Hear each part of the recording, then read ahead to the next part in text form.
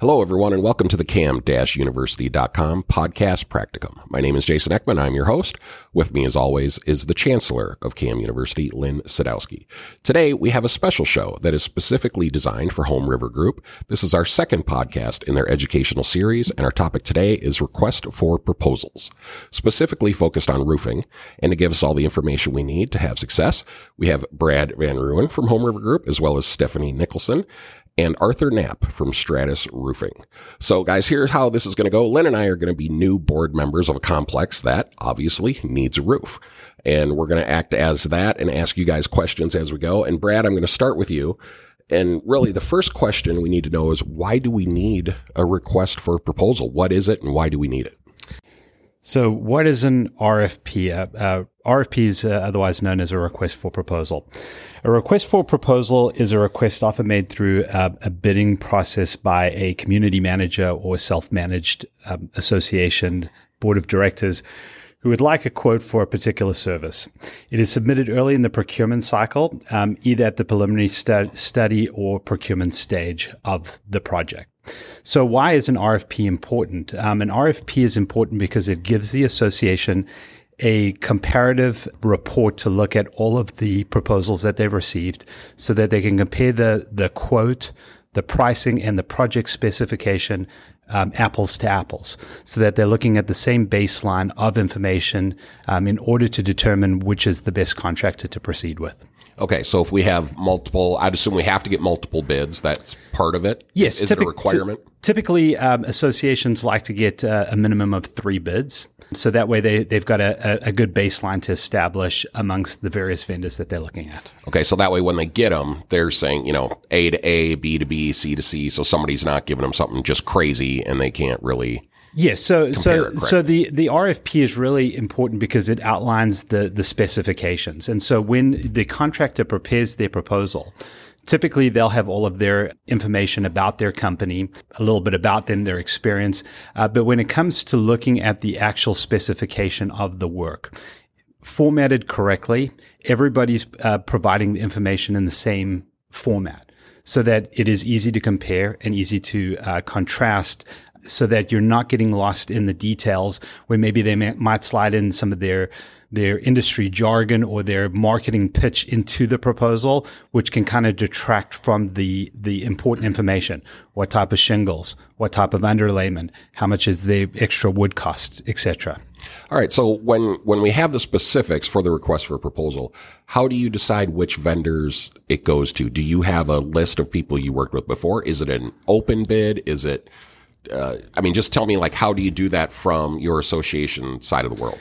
Typically, we like to recommend vendors that we have experience with, that we have, that we've used on other associations, that we know their workmanship, we know their quality.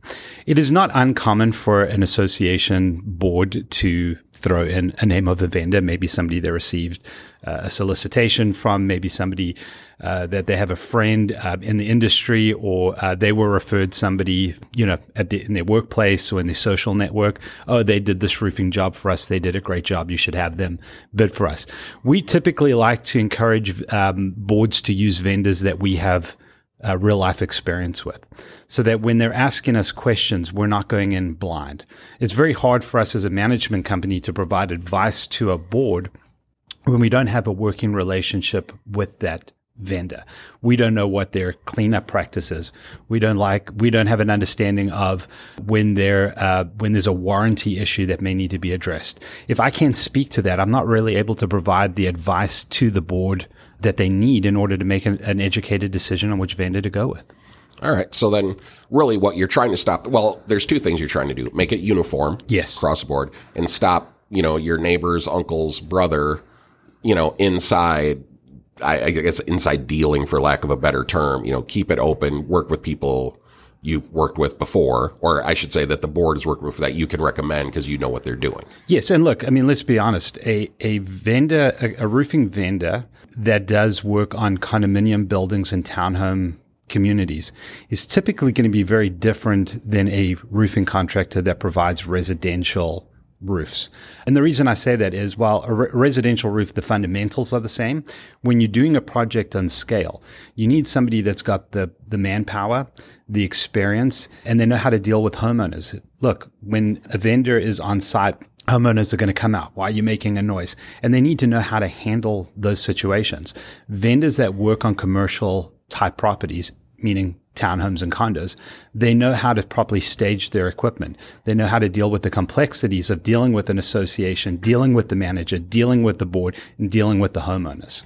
Right. Well, Brad, it's like you're a host of the radio show because you gave me a perfect segue to hand it over to Arthur here. So, Arthur, when you get an RFP, request for a proposal, from somebody like Brad, and you get it, and Arthur was Stratus Roofing, what happens on your end? What, I guess, take us through the steps of when you get it, what are you going to do with it? Well, we jump for joy. If we have somebody on their end who's actually taken the time to put together an RFP that is concise and to the point, that makes our job so much easier. It's frustrating as a contractor to step into a board situation where we're presenting for a roof and have different pricing. And typically what they'll say is, well, we're going to go with the cheapest bid. And to be able to walk them through, it's okay to go with the cheapest bid. Everybody's looking for economy. Everybody's on a budget. But to the points that were made, I could pair it. It's quality to quality. Are we buying the same apple? If you want to buy an orange, let's buy an orange. If you want to buy an apple, let's buy an apple. If we have a roof and both are a GAF roof, one of them can have a 40-year no-limit warranty that's going to be a roof that's a lifetime roof, and a different contractor can put that GAF roof on it. It doesn't even have a wind warranty, but it looks the same at the end of the day. If the board has taken the time to do their homework, to your point, to outline what the underlayment is, to talk about what the ridge cap is going to be, those are the things that are going to make the difference on the roof. And if they're not outlined, I have to try and explain to a board why my proposal is more. And frequently it's because the materials being used are vastly different, even though the outside product, the actual shingle, is identical. And that's 50% of the job. I say that's 50% of the job because materials is only a small part of it. As a contractor, there's so much more to it. And we don't always get the chance to explain that to the board. And that's what I love about these podcasts, to be able to understand the other components that go into the project, having that contractor that is specific to boards and has the detail to do it right. Some of the things that they should be looking at beyond just the materials would be the insurance, which is a huge thing. We carry $5 million in insurance, which most of your larger roofers who do state projects or large communities are going to carry $3 to $5 million. I'll just tell you, I pay almost $500,000 a year for that insurance. When I'm competing against a guy, it's his first project, who does homes, and he's carrying $1 million, which is fine, but it's not fine for your project. You need somebody. One person gets hurt, that could be a $3 million claim. So I can't bid it the same price he is. If you want to lower that standard in the RFP and say $1 million is fine, I can get a rider and lower my cost. But I've lost jobs on a $5 million job where I'm $10,000 more, and the other guy has literally $500,000 insurance and I have $5 million, and they don't see that. When you're putting your RFP together, you can cut corners. It's your budget, it's your property, it's your board. The contractor cannot cut corners and should not be allowed to make those kind of decisions for you. And that's the point of the RFP. You're going to tell them, these are the standards we're going to set. A few other things that we can talk about. The experience of the contractor is a huge project. Nobody wants to talk about financials ever, but it's so important. If the contractor, just a general overview of their financials, if they did $3 million in sales last year for the entire year and they're bidding a $10 million project, you tell me what's going to happen if halfway through that project there's a hiccup. They're not going to be able to handle it. So just a general questionnaire of, where are you guys at financially? What are your general sales for the year?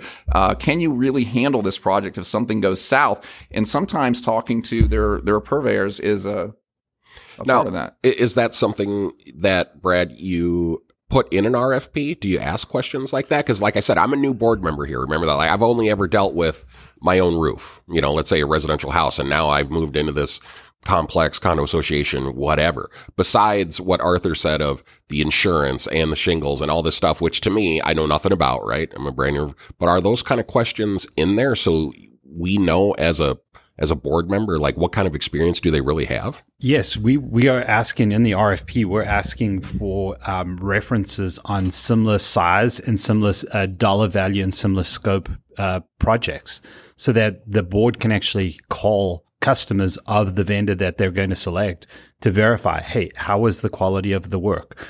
Did they do what they said they were going to do? What was the project experience? Did they clean up correctly? Were there any post project warranty items that they had to come out and address, and what was the timeliness? So those are important questions.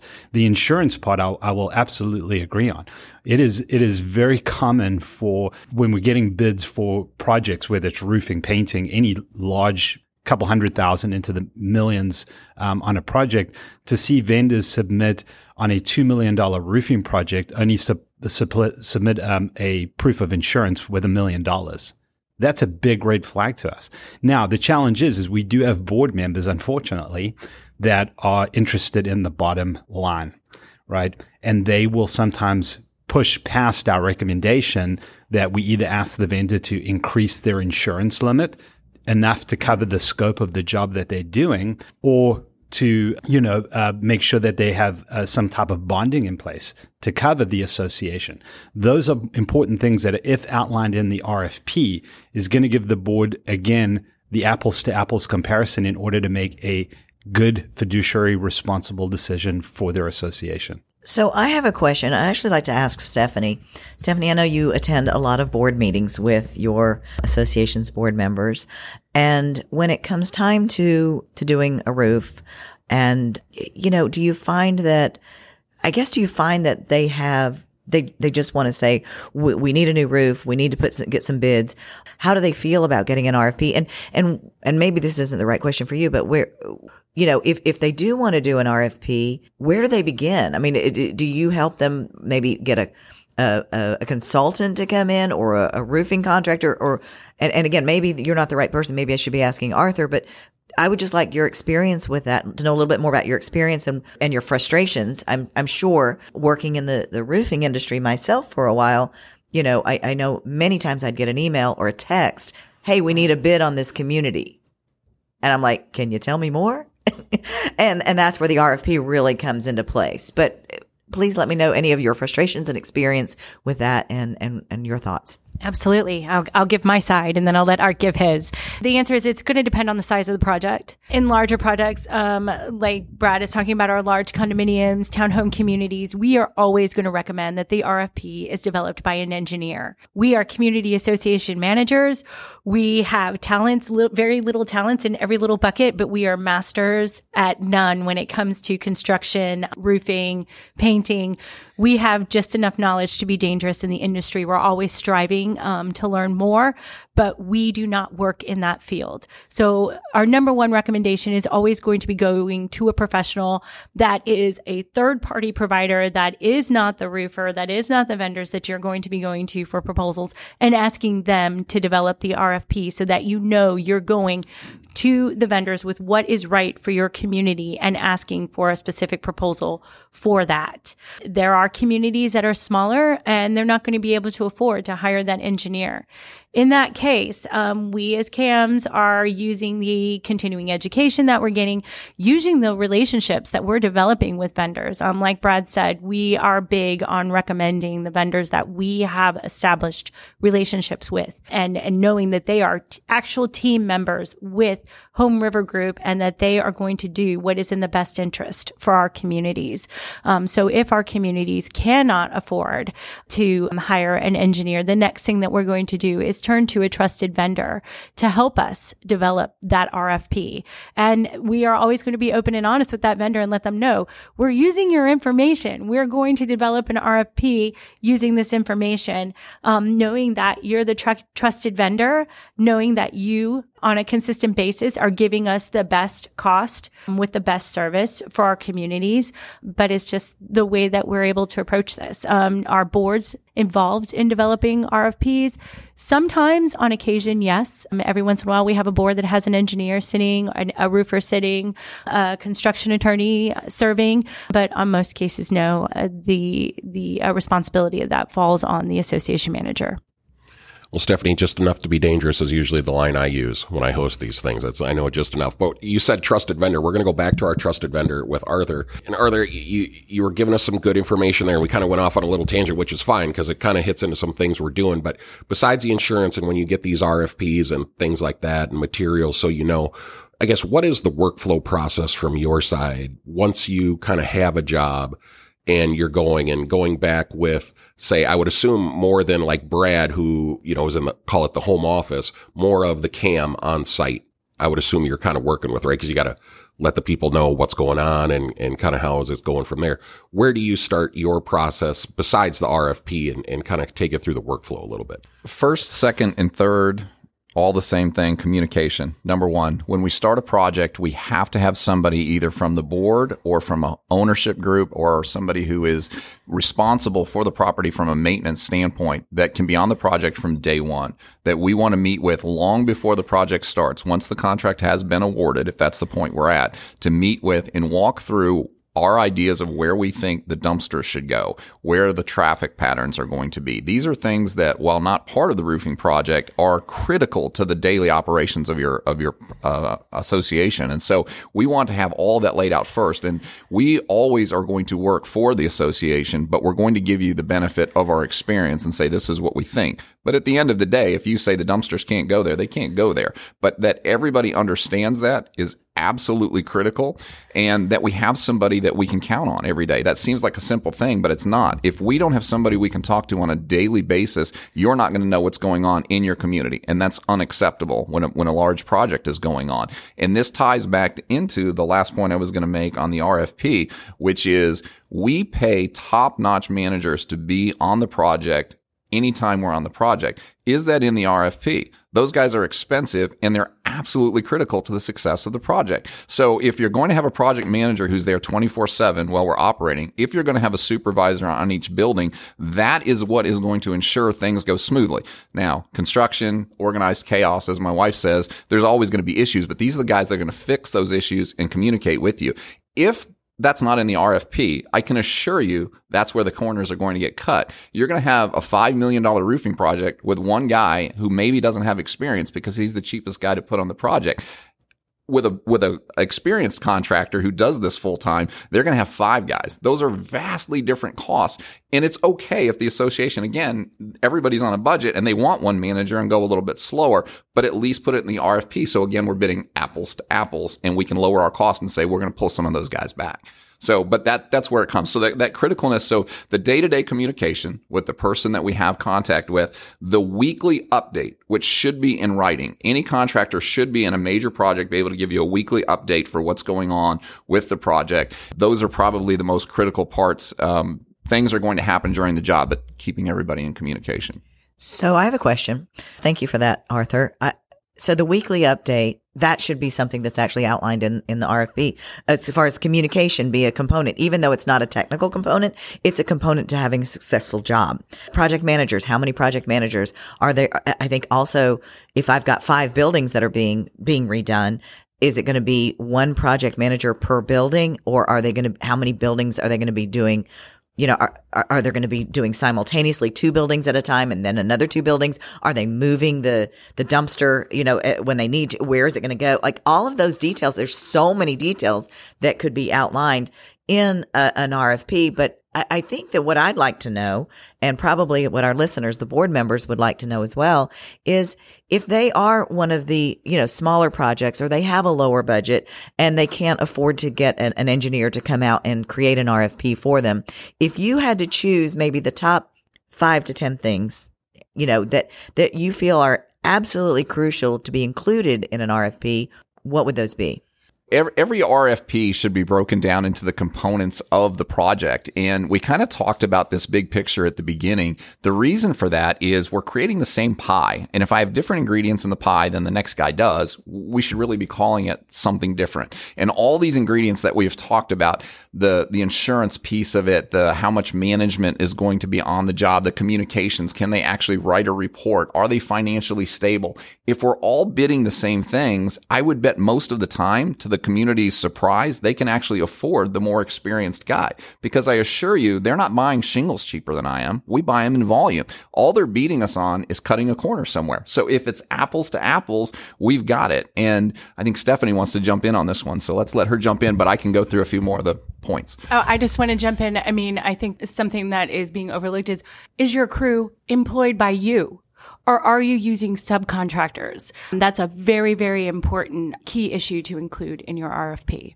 Yes. So to that point, most of the larger contractors have both, depending on the project. And that's just because if you're doing large projects, all contractors use subs unless you're a small mom and pop.